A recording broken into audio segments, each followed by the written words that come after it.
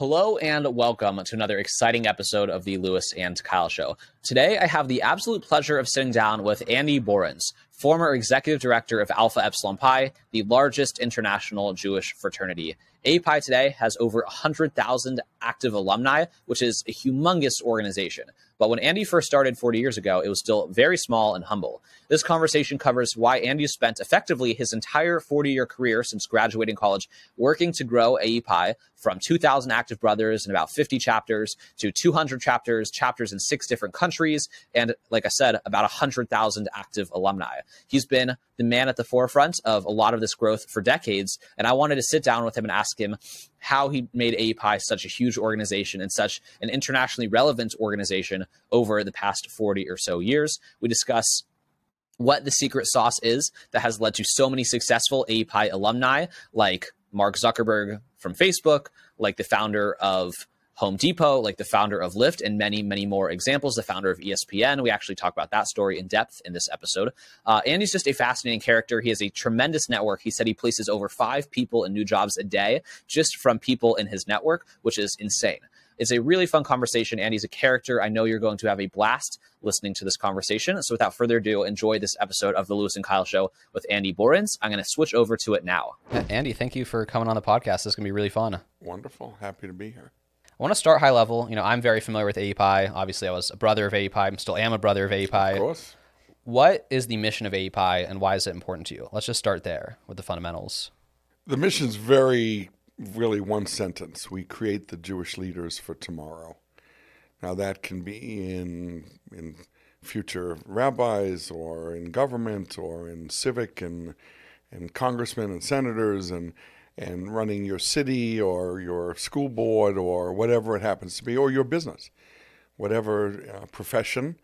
We want our brothers to be the leaders and make decisions, not have decisions made for them. And you learn that in a fraternity very, very well. You're part of a group, you pay to belong, you have responsibilities, you run for office, you have to do it or you're fired.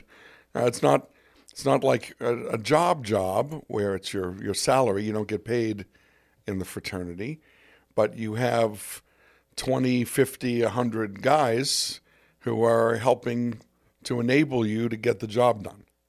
And that responsibility you take very seriously. And people who don't join fraternities and go through college and just go to school and leave at 4:00 and never go back to campus, have no involvement, they don't get that same training that you get in a fraternity. That's really the one line about what AEPI is.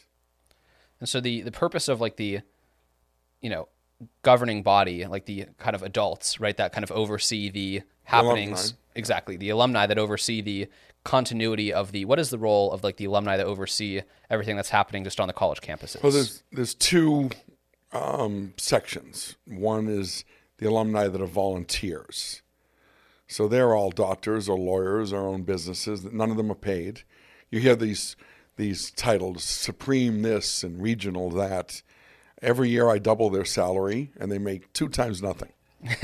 They're all volunteers. And they had a great experience in whatever chapter they were from. And they want to give back. And whether they're 30 years old and they were out of school 10 years or they're 70 years old, and they look at the kids as almost their grandchildren, even though they're not related to them. They try and first of all, they donate.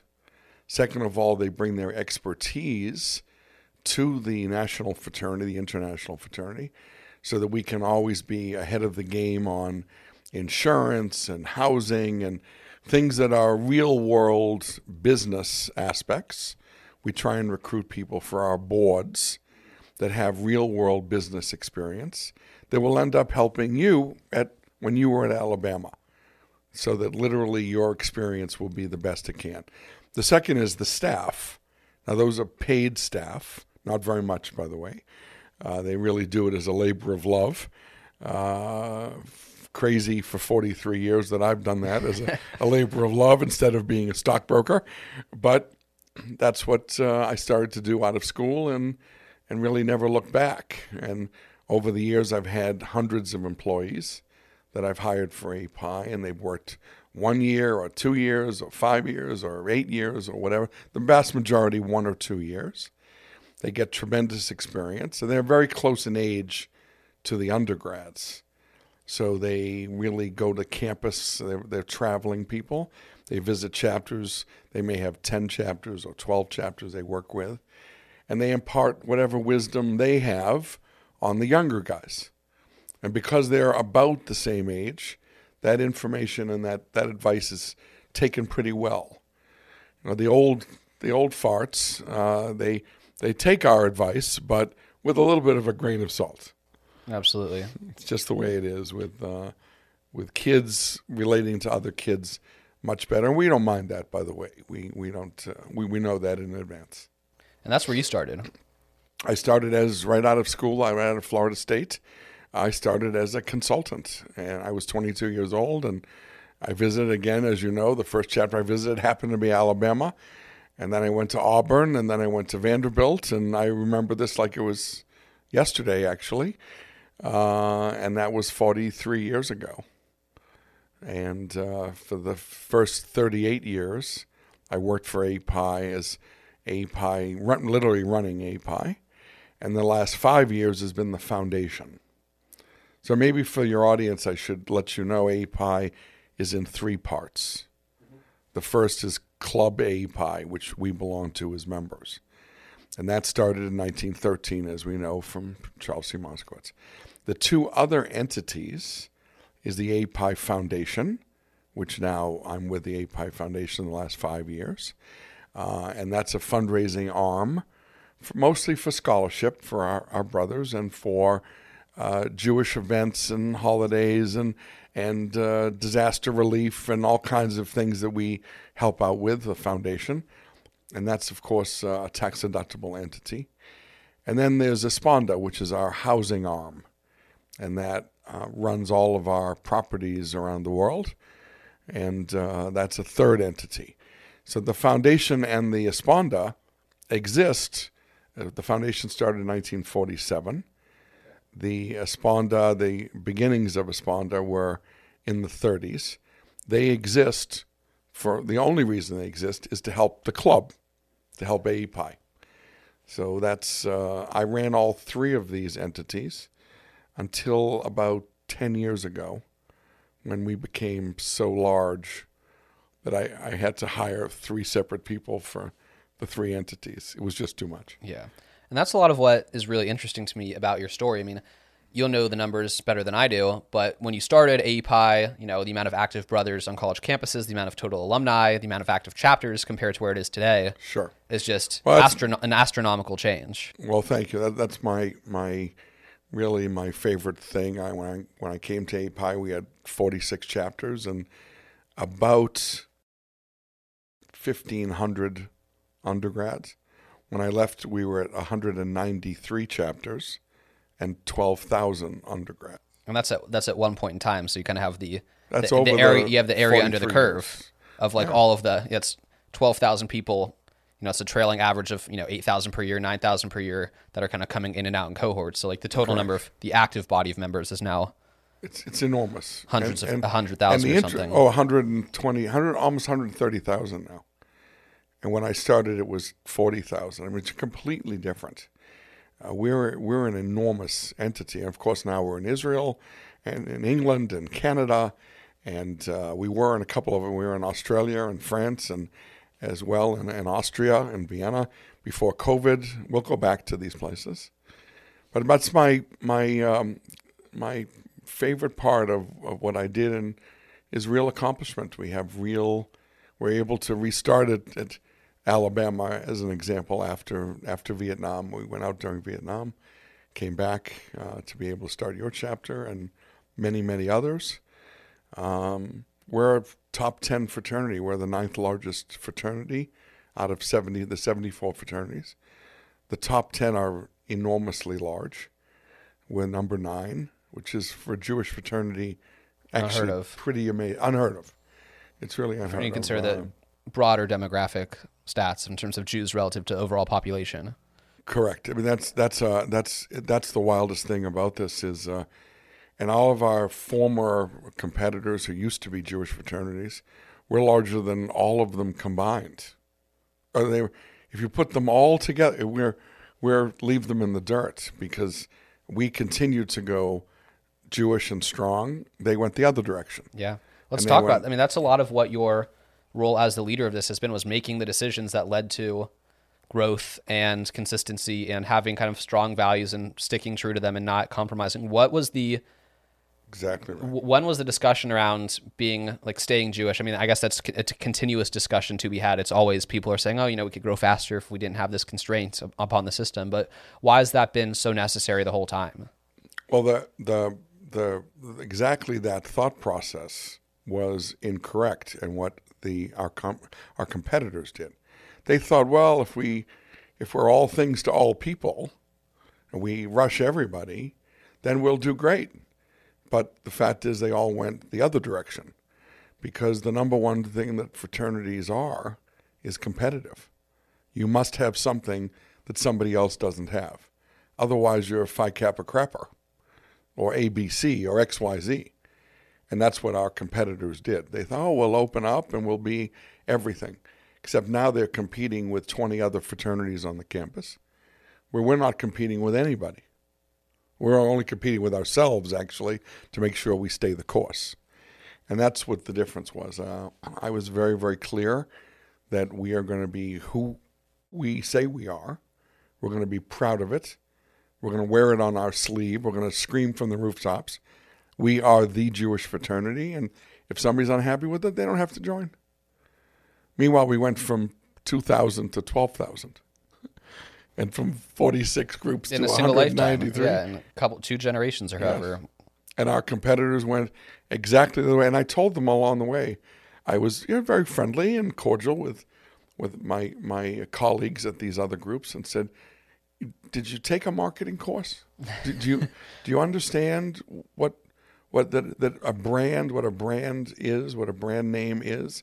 And you're destroying your brand that you're watering you it had down for years and years. They're muddying the water, and we're making it clear as looking at an ice sculpture. You know exactly what you have, and we became super strong, and we are super strong. API is very strong, and that's, to me, simple marketing.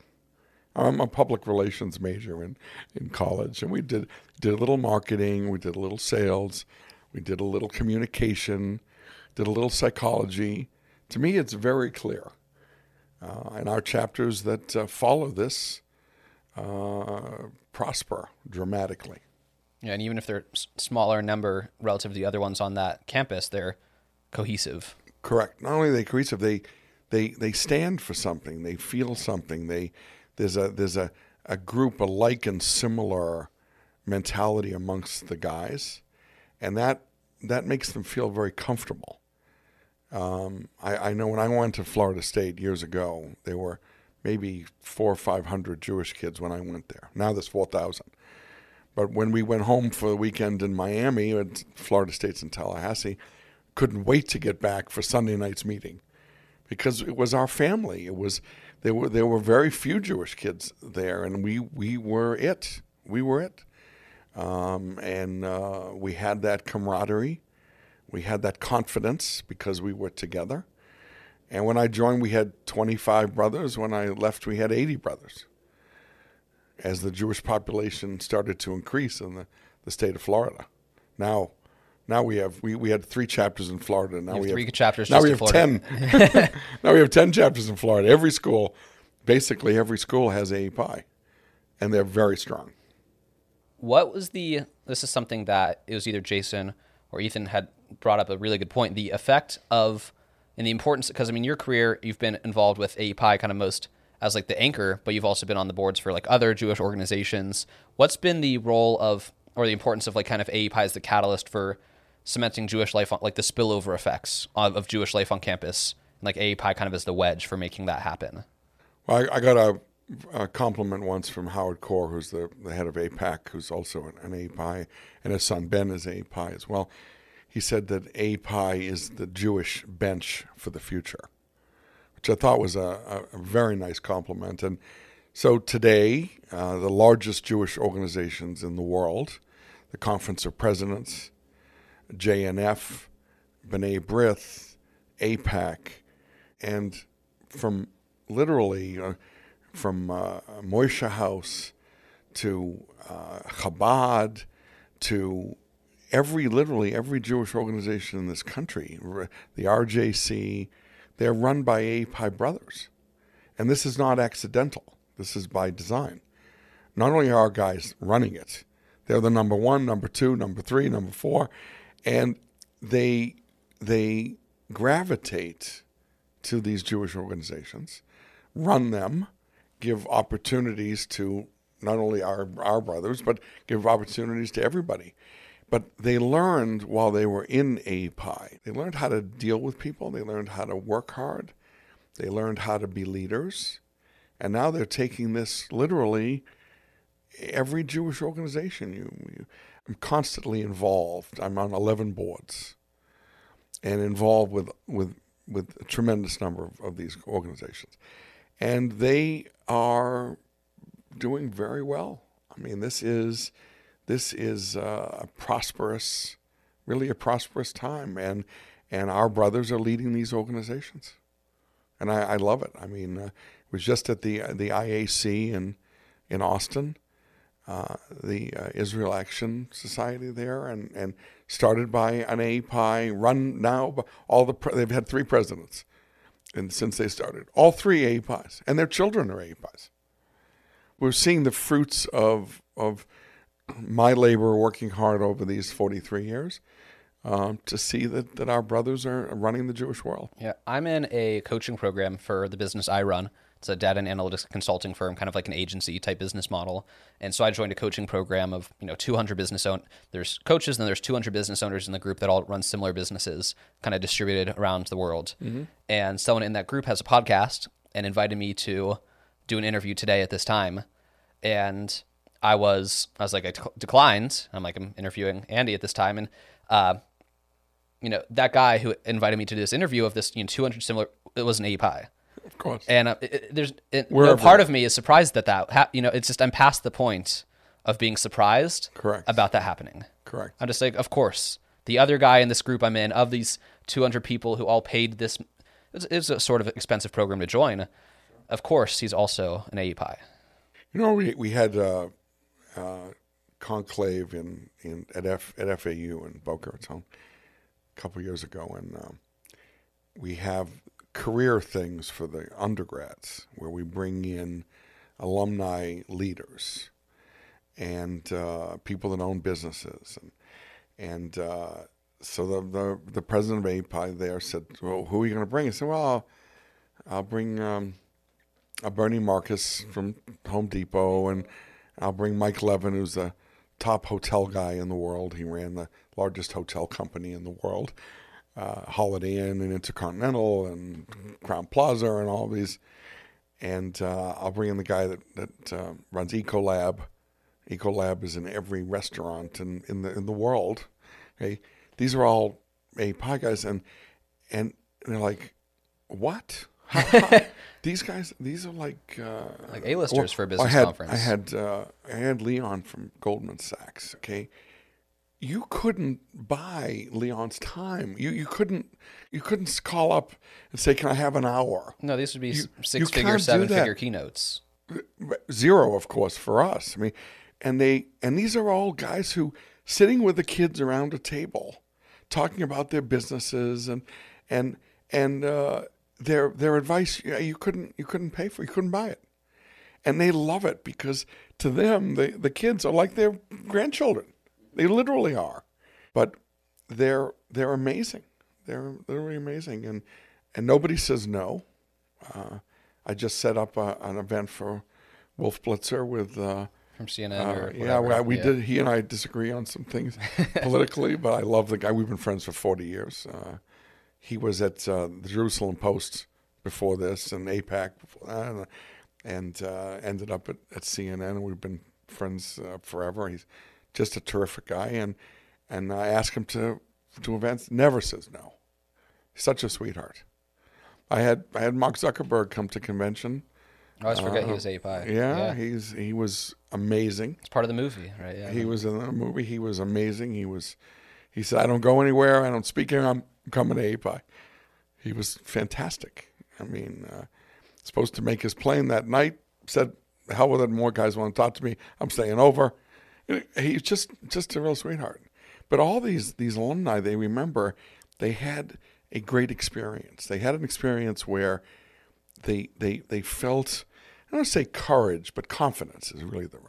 Because of the group around them, they felt really good, and that's what fraternities do. Now, we didn't invent fraternities, to be honest. It started in America in 1820. We're almost a Johnny-come-lately in 1913. Exactly. The fraternity life and sorority life was very strong in America for almost 100 years before us. But once Jews started coming here and API became the Jewish entity, we became really the go-to. The largest business leaders, Jewish business leaders, political leaders, organizational leaders in America are all APIs.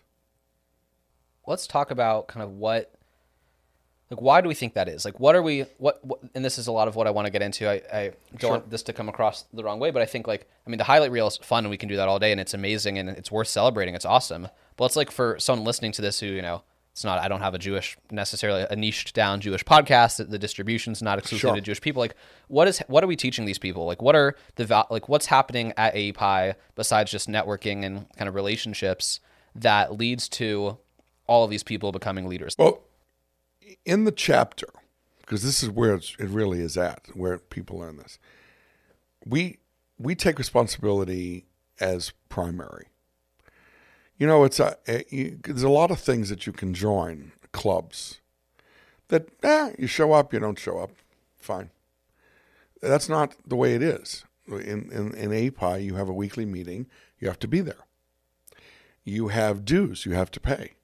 Now, hey, well, what, how, why do I have to pay dues? You have to pay dues because there's group events that you get to vote on and participate in and be part of the leadership if you'd like, or that committee, and you have to pay those dues. Well, I don't really want, I didn't like the last sorority we had an event with, why should I? Because this is a group thing. It's a team. And when you're on a team, you have to play. And you have to show up and you have to be responsible. And we take that seriously enough that if you don't play and you don't show up and you don't do what you're supposed to, you're off the team. Oh, isn't that harsh? Well, you might call it harsh. I call it reality. Because in the real big boy world, they don't respond to, I don't think I want to show up today. I don't think I want to pay my electric bill. You know what they do? They shut it off. They shut your lights off. You can't go, I used to tell when a kid became a newly elected treasurer. And I'd say, the fraternity isn't a business. It's a fraternity, but there's business aspects which have to be run like a business. You can't go to FP&L, and that's what we had in Florida Power and Light. Okay. You can't go and say to the nice woman behind the counter, well, I can't pay our electric bill, but we have great brotherhood. They're going to turn it off.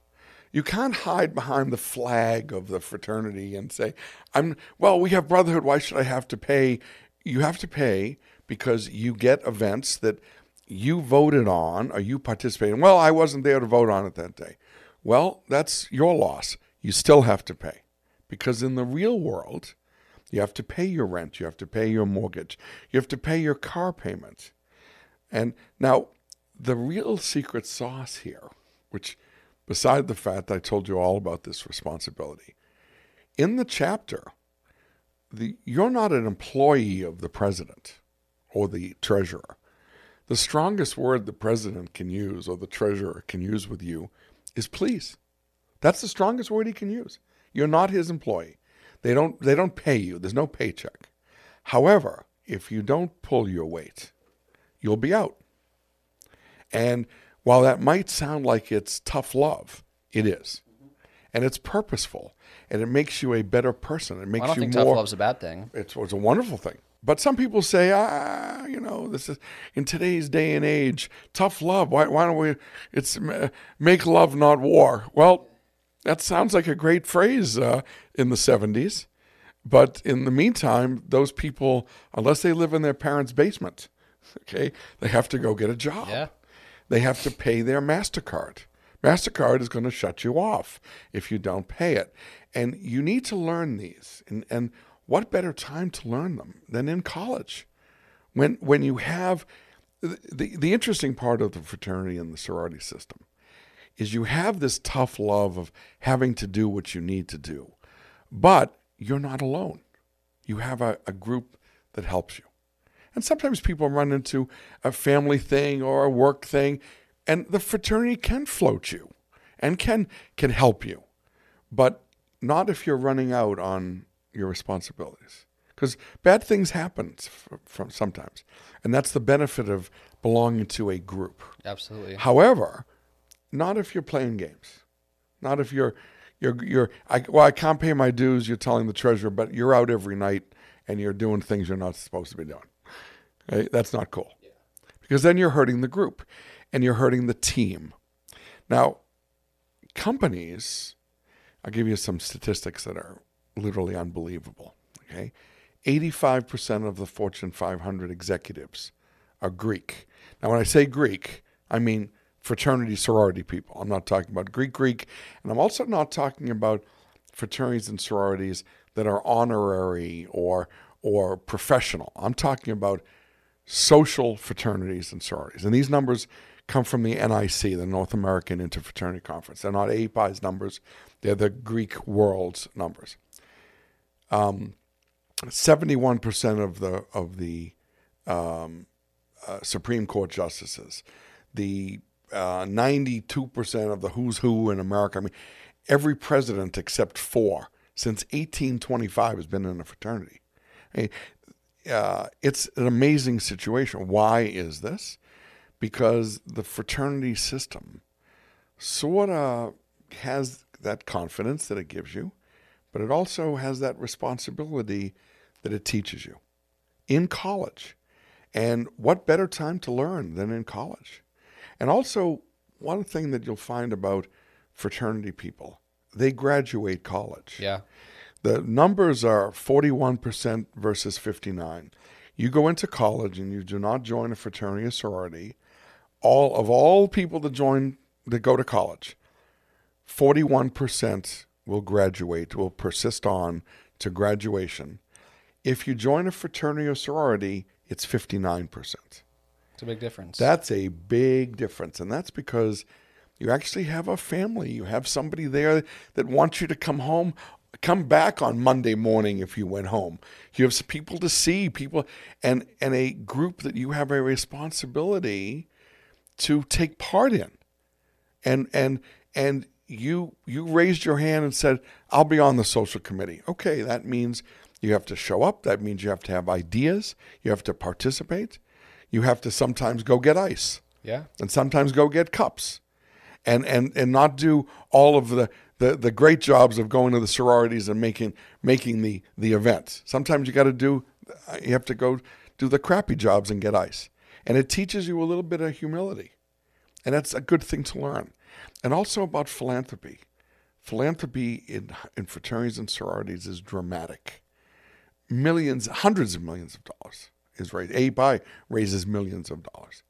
Just us. But together, the Greek system, dramatic. And it's because fraternity and sorority guys and gals, for the most part, we're almost finished products. I mean, we're people that are relatively social. You know, we're pretty much have a lot of advantages. That means you got to give back. You can't take that for granted. We can come back to some Greek life topics. A lot of this show is about business and it's about entrepreneurship, and it's pretty popular in kind of the business and entrepreneurship space to stay like apolitical. I don't know if you're familiar with Tim Ferriss, but Tim Ferriss is like a major kind of thought leader in like entrepreneurship, and I kind of have this theory that he convinced like a whole generation of entrepreneurs to not care about politics because he wrote this book, the 4-Hour Work Week's the book, and basically he's like, stop watching the news, save 3 hours a day, stay sane, grow your business. It's kind of like, I think how a lot of people interpret that book. And so they turn off the news because it's, a lot of it's distracting, it's inflammatory by nature, and it just keeps you kind of like off your path in terms of like focusing on what needs to be done in your career or something. And so that's something that over the past several years have taken fairly literally, and I don't know if that's kind of a good thing or a bad thing. So this is a question, like a very personal question I want to ask you in terms of like, a lot of young entrepreneurs see politics as very distracting, right? It's like, this is going to distract me from getting those extra clients, figuring out how to get my business, figuring out how to like have kind of this independent career early in my life. What is your take on if like, as like a young entrepreneur, if getting overly involved in politics and like watching the news distracts you, or if that is an important responsibility that is like worth getting caught up in the mix or not? Well, because I have that tension very often. You somewhat answered the question when you said overly involved. That's exactly where it stands. You have to be a moron not to be not only involved in some form of politics, local and national, because your business is going to be affected by whatever these people in Washington or in whatever state in Tallahassee, whatever they vote on that's going to affect your business. If you're not part of the process, you're going to be on the wrong end of that process, which will affect your business. I mean, it's lunacy to discount it. Now, overly, for sure. And if anybody is saying this to, say the distraction is the word you used. Mm-hmm. I have a hard time walking the line because I could get caught up and then I get in and I see all these things that are upsetting me that are happening in the world. And it's like, well, I also want to kind of create this financial security through my business. So I have more time later to kind of be like a more full-time advocate. And it's kind of like navigating. Well, navigating overly distraction, that's really where it's at, is making sure your time management is spent on what it needs to be spent on best. Should you work on your business with your customers and getting new clients and putting in the time? Of course. You have to balance that, however, with knowing what's on the horizon. If they're politically going to do things, whether it affects the roads or whether it affects travel or insurance or regulations that are going to affect your business, if you're not part of the game, you're the recipients of whatever they do. And that could harm you or put you out of business. I mean, it has to be a healthy mix that you need to be cognizant of what's going on. You don't have to be a player. You could also pay people to do that, to be players. But you need to be aware. You need to know, how is this going to affect me if X, Y, and Z happens? You absolutely have to be part of that. Don't let it distract you, but be informed. It's crazy not to be informed. I want to ask some additional questions. You said over the years, you've hired like hundreds of people. What did you look for in like the young people that you hired for? Like, what did you see? Was it intuitive? Was it one word? Initiative. That's you can sum it all up. Brains, that's nice. They look good in a shirt. That's nice. They can speak well. That's nice.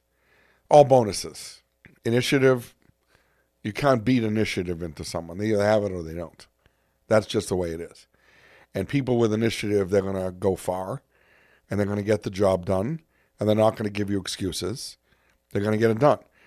If you hire people that they do look good in a shirt, they do speak, they're very glib, they speak very well, they're going to speak with lots of excuses about why they didn't get the job done. Initiative, you find a way to win. And whether that you can do that in 3 hours or 13 hours, you put in whatever the time and the effort is to win. Now, whatever job it is, it's still a win. Whatever the profession is, you have to win at the end of the day. Now, not a game per se, but you have to take the word win, accomplish, sell, whatever the role is. The person with initiative, the best real estate agents. You might say, well, I'm looking to buy a condo on Miami Beach, but I work lots of hours. I'm only available at 7 in the morning. I'm only available. I got the next 3 days. I have dinner appointments. It's 11 at night. And most real estate agents would say, well, I'm sorry, Bob, go see somebody else. I don't do things at 7 a.m. or 11 p.m. Well, the guy with initiative will meet you at 11 p.m. because he wants to make the sale. I'm not there for me. I'm there for my customer. I hired people at API who were there for the kids, who were there for the chapters, not for themselves. Now, yes, you have to take care of yourself, and you have to get up in the morning, you have to brush your teeth, you have to do all the things that everybody does. But the primary in your mind has to be, how am I going to serve the people that I work with, not work for? He doesn't have to serve me. He has to serve his customer. He has to serve the president of the chapter. I would train all of my guys over the summer, and they would say, right before they go out and have a session, and right before convention in August, and inadvertently, somebody would always ask this question: Andy, you taught us all this great stuff. We know what to do, but what do we really do? And I love that question. I always sort of prompt them to make sure I get that question. I said, well, you remember when you were president of your chapter and somebody from National was going to come in, and the guy from National, put yourself in their head like you did a year ago or 2 years ago. And what did you want him to help you with? What did you want him to teach you how to be a better president? Because that's what you wanted when the National guy came to town. You wanted to learn from him. You wanted him to help you. That's what you need to do. That's your job. You're there for him. You're there for your customer. And that's how I hired people, hoping that they would do that they had the initiative, and they would get the job done. I talk to chapters all the time about the Rush Committee. So important. Again, nice to look good, nice to be able to speak. All of those things are important. I don't think people on the outside would believe the complexity that goes into the API Rush training. It is. Or maybe not even complexity, but sophistication, because it's not necessarily complicated. It's not complicated, but it is sophisticated. It is sophisticated. And I would say all the time, they'd say, well, this guy is popular, and this guy, has girls around him all the time, and this guy is so cool. I'll trade all of those things for the guy on the Rush Committee who's going to do his job. He's got 50 freshmen to see. He's going to go see those 50 freshmen. Again, he looks good in a shirt. It's a bonus. But getting the job done, that's what's important. I don't want a guy who's going to see 10 people because he's such a celebrity. He's only going to see the cool people, right? Yes. Yeah. And the other 40 who could have been you doesn't get seen or rushed or brought to API, or one of those 40 being a future possible next president because he was off doing other things. I want a guy who's going to do the job. And initiative is, again, you can't beat it into people. They either have it or they don't. And I don't know whether it's their parents or, some teacher in first grade affected them. It's likely their parents, obviously, a family. But along the way, when the people are very young, it's something that either occurs to them or they learn it in some fashion. I'm going to get the job done. And that's the people you hire. What they know, you can teach them. Education is, you teach anybody anything. Initiative, that's a different story. One thing I've heard you say is that, and I related very strongly to this when I heard you say it, was that you feel like basically since the time you were like 10, 11, or 12, you kind of had like an adult's brain, like in a child's body your whole life. Like you just kind of feel like you were born with like a 40-year-old's brain. Yeah. And that's kind of the way I felt I've always been like a very adult person as well, less so like childish in a lot of ways.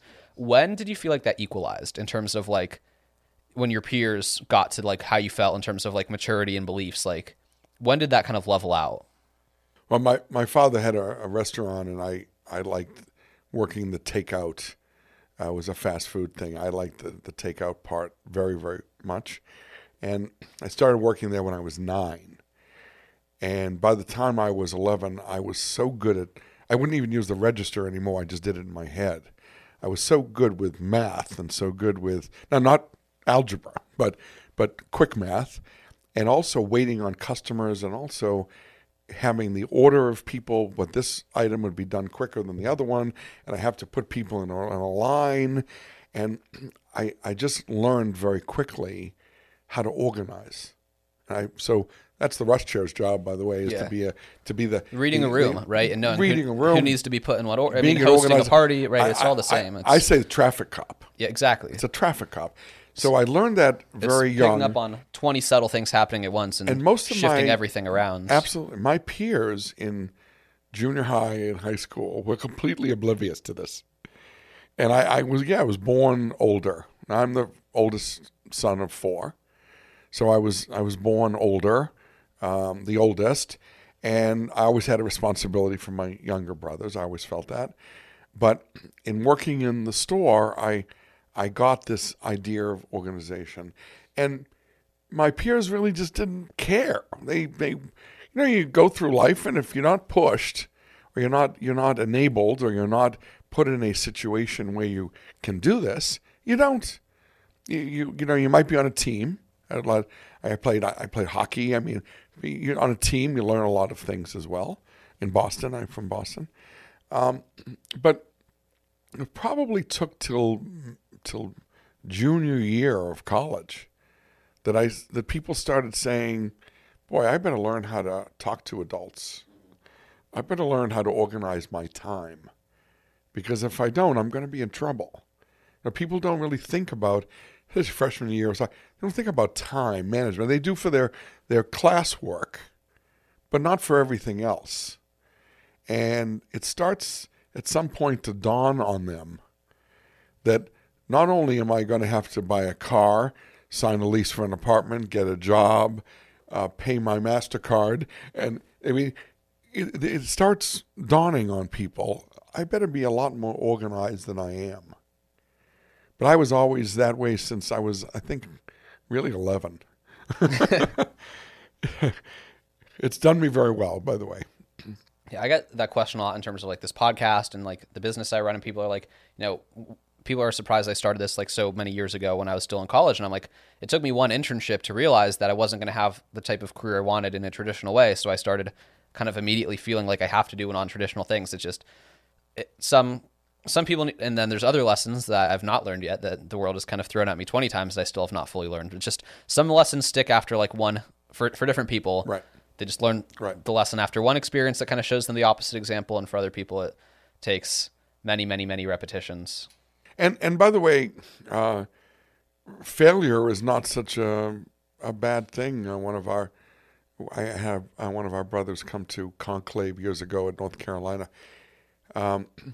He first thing he said, "I'm the biggest loser in the room," and he had started with his, literally, he used to work for ABC's Wild World of Sports and brought the Olympics to television. Very accomplished guy, and he took every penny from all of borrowed from his family and friends, and started something called it was an alternative to the NFL. Okay. And it fell completely flat. What got like Herschel Walker back in the day. Day? USFL. Okay. Was that the thing with Trump, or is that something else? This is another different thing. You weren't born yet. Okay. Okay. You weren't even a thought to your parents. Okay, got it. A long time ago, 40 years ago, 45 years ago. The USFL. You can look it up. It's a crazy story. The millions of dollars he got from everybody he ever met, okay, fell flat on his face. So he was the biggest loser in the world, walking around.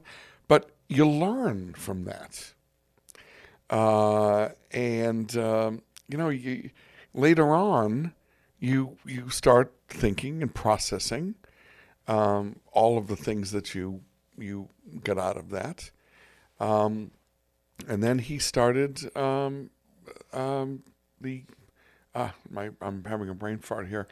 You're saying the Olympics on TV? Or Yeah, he put the Olympics on TV before that. Okay, so he used that success to get it was just, okay. Yes. Then he started this small company that as ESPN. Okay. So he did pretty well. And I had him come to Conclave to talk to 500 kids about this. First thing he says, I'm the biggest loser in the room. I lost everybody's money that I knew, my family. I eventually paid everybody back because ESPN did pretty well. Some years later. Exactly right. But he didn't let it, Absolutely. destroy him. He learned. And so from a young age, if you can, doesn't matter if you fail at things. It matters. Vince Lombardi used to say a lot of things about getting up again and, getting back on the horse. But that's what you have to do. Yeah, the only way to fail in entrepreneurship is just to stop trying to. Oh, correct. Exactly. It's not each project; it's the entire career. And that's one of the things that the fraternity is so good at, is you can fail at some responsibility you took on. You can host a bad party. You can host them. But you're not going to be fired from the world, okay? And because it's where you have a car and a job and an apartment and maybe a wife. Yeah, there's not much to lose. And a wife, yeah. Well, you have to have a family. You can be fired from there and still be okay and get up again. And now say, well, maybe I wasn't born for the social committee. Maybe I should be on the athletic committee or the housing committee. Or maybe I should be the house manager. Maybe I should do something like that. And, putting parties together is not my thing. And you learn, but you learn without it costing you something, a month's pay or a year's pay or all of your friends, bar mitzvah money. So it's one of the good things about fraternity life is that confidence and that the cohesion that comes from all that brotherhood allows you to feel confident to get up, get back on the horse, and ride again. One thing I've heard about you is that you were really good at kind of these subtle hacks. So I guess like in the 2000s, there was kind of an arbitrage where you insisted on renting cars from Canada. Correct. Instead of like America. And that you're like the hotel points guy. Like what are some current examples of like kind of, I don't want to say trivial, but like silly, small things that like no one would think to like take the effort to rent the cars from Canada and then go across the border. Like what would be something like that today? That's a very good question. The Canada car thing was so cool because not only was it half the price, instead of renting cars in Indianapolis, Toronto was maybe 7 hours away. Not only was it half the price, it was half the price and Canadian money, which was 60% less. So besides that, it was so dirt cheap that some people would say, it's a lot of extra work. Yeah, 7 hours one time, and you're renting a car for a year. I mean, because these are for the field consultants. For the consultants that are traveling the country full time. Right, yeah. It's half price, and then the half price that you're paying is 60% off. I mean, it's for a year's rental. For a year's rental, you're talking about a one-day driving shift. $300,000. I mean, an enormous amount of money across the company budget with 10 consultants or 20 consultants. Enormous amount of money difference. But people are like, I would tell my colleagues this in the other fraternities, it's a lot of work. No, it isn't a lot of work. It's a lot of savings. With that money, you can hire more people, or you can do more things for your chapters, or you can throw more events.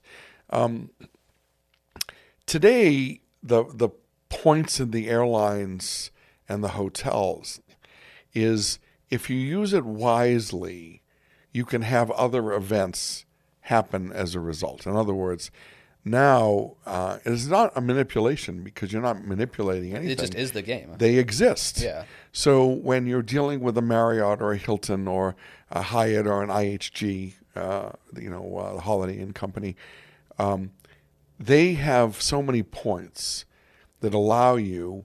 So now I bring in speakers, and they're staying in that hotel for nothing.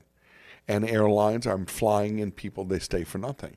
Or I'll be able to have 20 chapters who just cannot afford a second room for conclave that will pay for those rooms because we have points.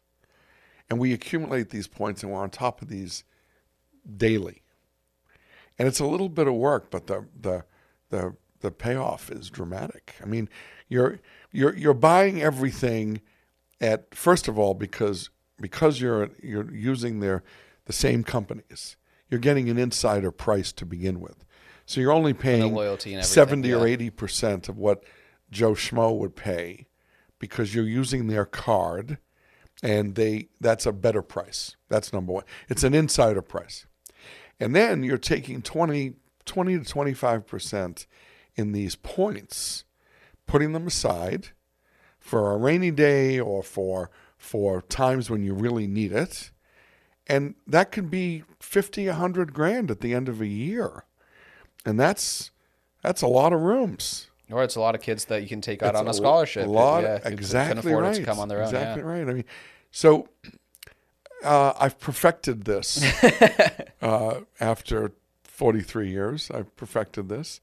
And I teach this, and I also teach to our new guys every year. We have a day-long session with Andy Borans about the road system in the country. You have the highways. And the highways and hotels and airlines. And, with the airlines themselves as well, there's ways of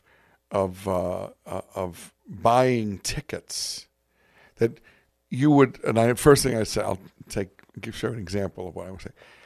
Miami, Los Angeles, you're going from Miami to Los Angeles. And then you've got stuff to do in Phoenix and in Tucson. So I'm going to just drive those things. I'm going to end up in Denver because I'm going to visit the chapter at University of Colorado.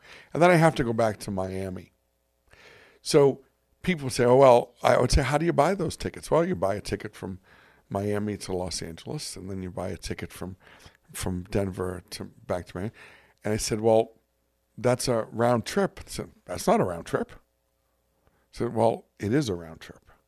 The airlines fare that as a round trip if you know how to buy it, because the area between LA and Denver, those amount of miles, is less than either one of the two legs, Miami to LA and Denver to Miami. So that opening area allows you to buy a much less expensive round trip ticket that actually allows you to go Miami, LA, Denver, Miami.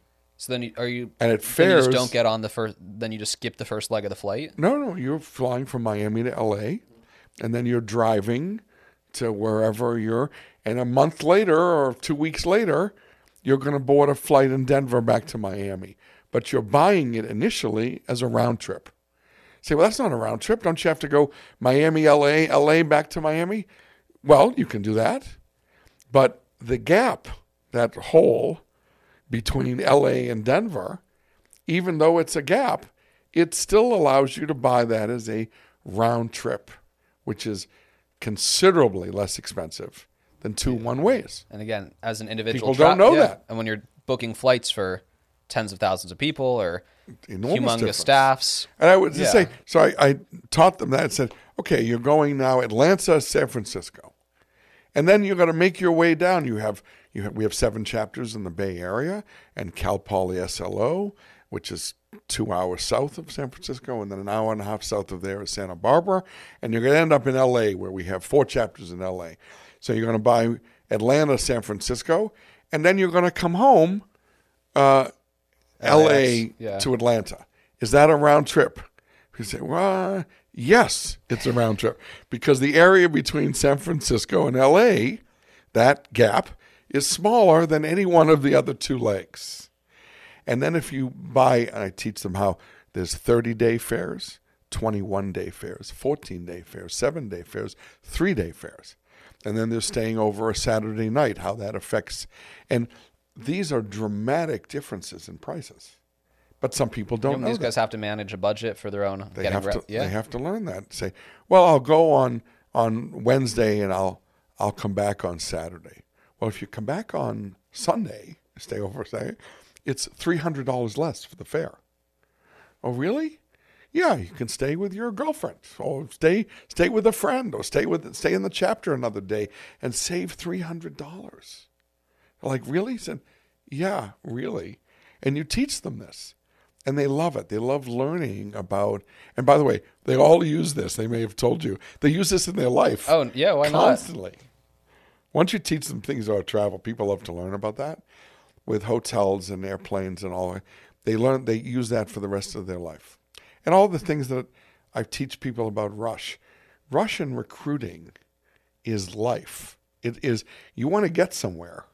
And we talked a little bit about MGM, or what used to be Little Mr. Lowe's.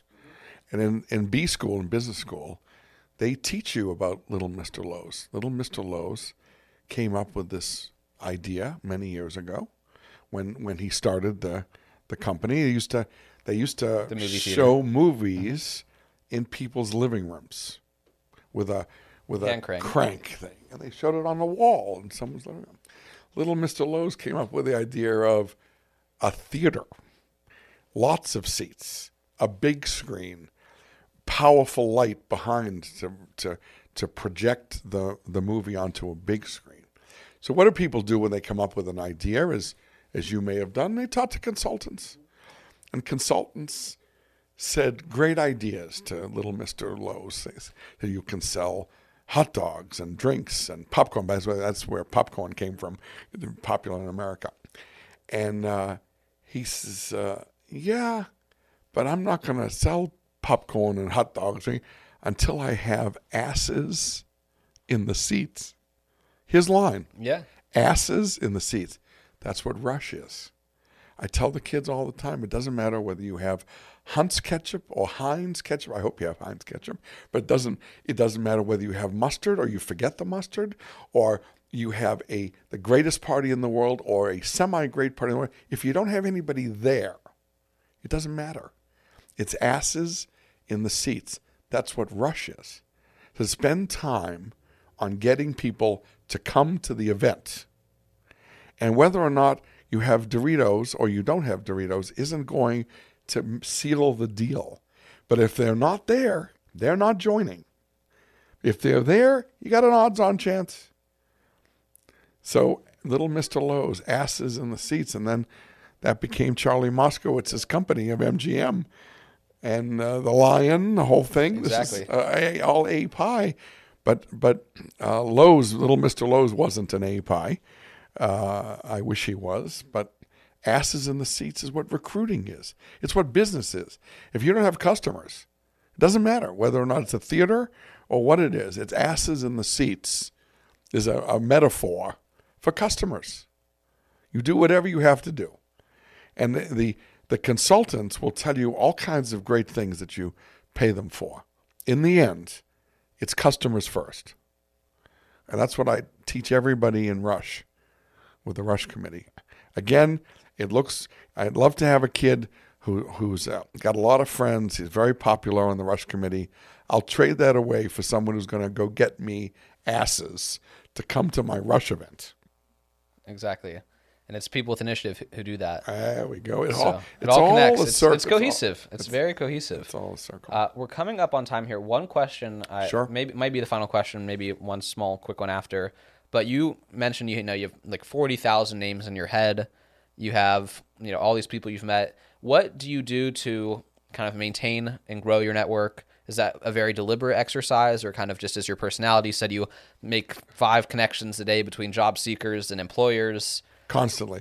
So it's Sam, who running through you're in the shower and you're like, oh, this kid I met 3 weeks ago, and it just hits you, and you get out of the shower and exactly. you I put them send the texts, and then you get back in the shower. Yeah, not text because I do emails because sure. texting is I don't like to do that. So Sam, who worked for me at API at the foundation, set up this thing with birthdays. So I get everybody's birthdays, and I know exactly what to do. I couldn't find this on my own, but he sets it up. Probably, I mean, we talk about probability, or not probability, but math here. You're probably at one a day, right? If you're maintaining a network of 1,000 people, it's going to be someone's birthday every single day. Oh, I have like 11, 12, 15 a day Yeah. of people that I'm in touch with. That's the only thing I really do that's technical on my computer laptop as I do that. But that's the only technical thing I do. The rest is in my head with now knowing you, things will come up in the future with people that I interact with about podcasts, about data analytics, as you mentioned. I try and, as we were taught, 2 ears, 1 mouth. You listen twice as much as you talk. And I'll have something that'll come that I'll listen to that'll come my way, that I'll call you one day and say, Lewis, I got somebody you should talk to that might help you in your career. And you'll be like, how the hell do you even remember that? I remember it because I love it. That's one of the things, my favorite, of all I do during the day, my favorite thing is to put people together. I put people who are looking for jobs, looking for experiences, looking to make this friend or that friend or get into this business or get into that, put them together like crazy. Because I know all these people, and I've known them since they were 18. That's the best part. And I also saw them as leaders. I saw them in their chapters. I saw them grow up. And I watch when the kids, when I visit chapters, I watch when people raise their hand or when people speak. I watch when everybody else stops talking and they listen to that guy. The people that get the respect in the chapter. Those are the people I key in on because they're going to be very successful. And I want to get to know them. And I want to be able to help them so that, quite literally, Lewis, they can help others. That's really what it's about. It's about empowering people to do well so that they will do well. And then they're in a place to help others do well. I've consulted with people in business things that have made them amounts of money you can't even think about. And all the time, I want to give you. Nope. I won't take anything. Give it to API. But I'm going to call on you many times in your life to help some kid. And I do that all the time. And they do. Nobody says no. People say that to me all the time. My staff says, no one says no to you. I said, because I help them. They remember. And whether or not it's Mark Zuckerberg, who I helped when he was in the chapter, he remembered. Okay? And to today, to someone wanting a congressman, one of our congressmen, Josh Gottheimer, to come to their event at Georgetown. I gotta make that happen. Yeah. Because that kid is a great kid in the chapter, and Josh, of course, I worked with since he was 18 years old, and he never says no, ever. And it's these relationships that you build and the trust that you build that later on I can call them day or night, no matter whether they're a zillionaire or not, and ask them to help somebody, and the answer is yes. I think this will be the final question here. Sure. You just mentioned a really important point. You've known tons of people, tens of thousands, from the time they're 18 until however old they are now. Right. What kind of crucial decisions or things like in people's, like, say, early to mid-20s were important in terms of like setting them up for like not necessarily success, but just like happy, fulfilled, like very happy adult lives? Not necessarily what separated people who made a lot of money or not, but just people who like you knew them when they're 18. This is kind of what they focused on, and like they're 18 to 25, and then they're happy in their 40s now. I would say the most often that discussion that I'll have with people is about job opportunities. They'll ask, do you think I'll do well at this? Now, I do a lot of recommendations to companies for people. And I'm very honest with people. I won't recommend them if it's not the right thing for them. Because to the best of my ability, because if they zero out, it's going to hurt their confidence going forward. And they're not in the chapter anymore. They're 25 years old. Okay? So you don't want to have that happen. So you have to give people honest advice about jobs.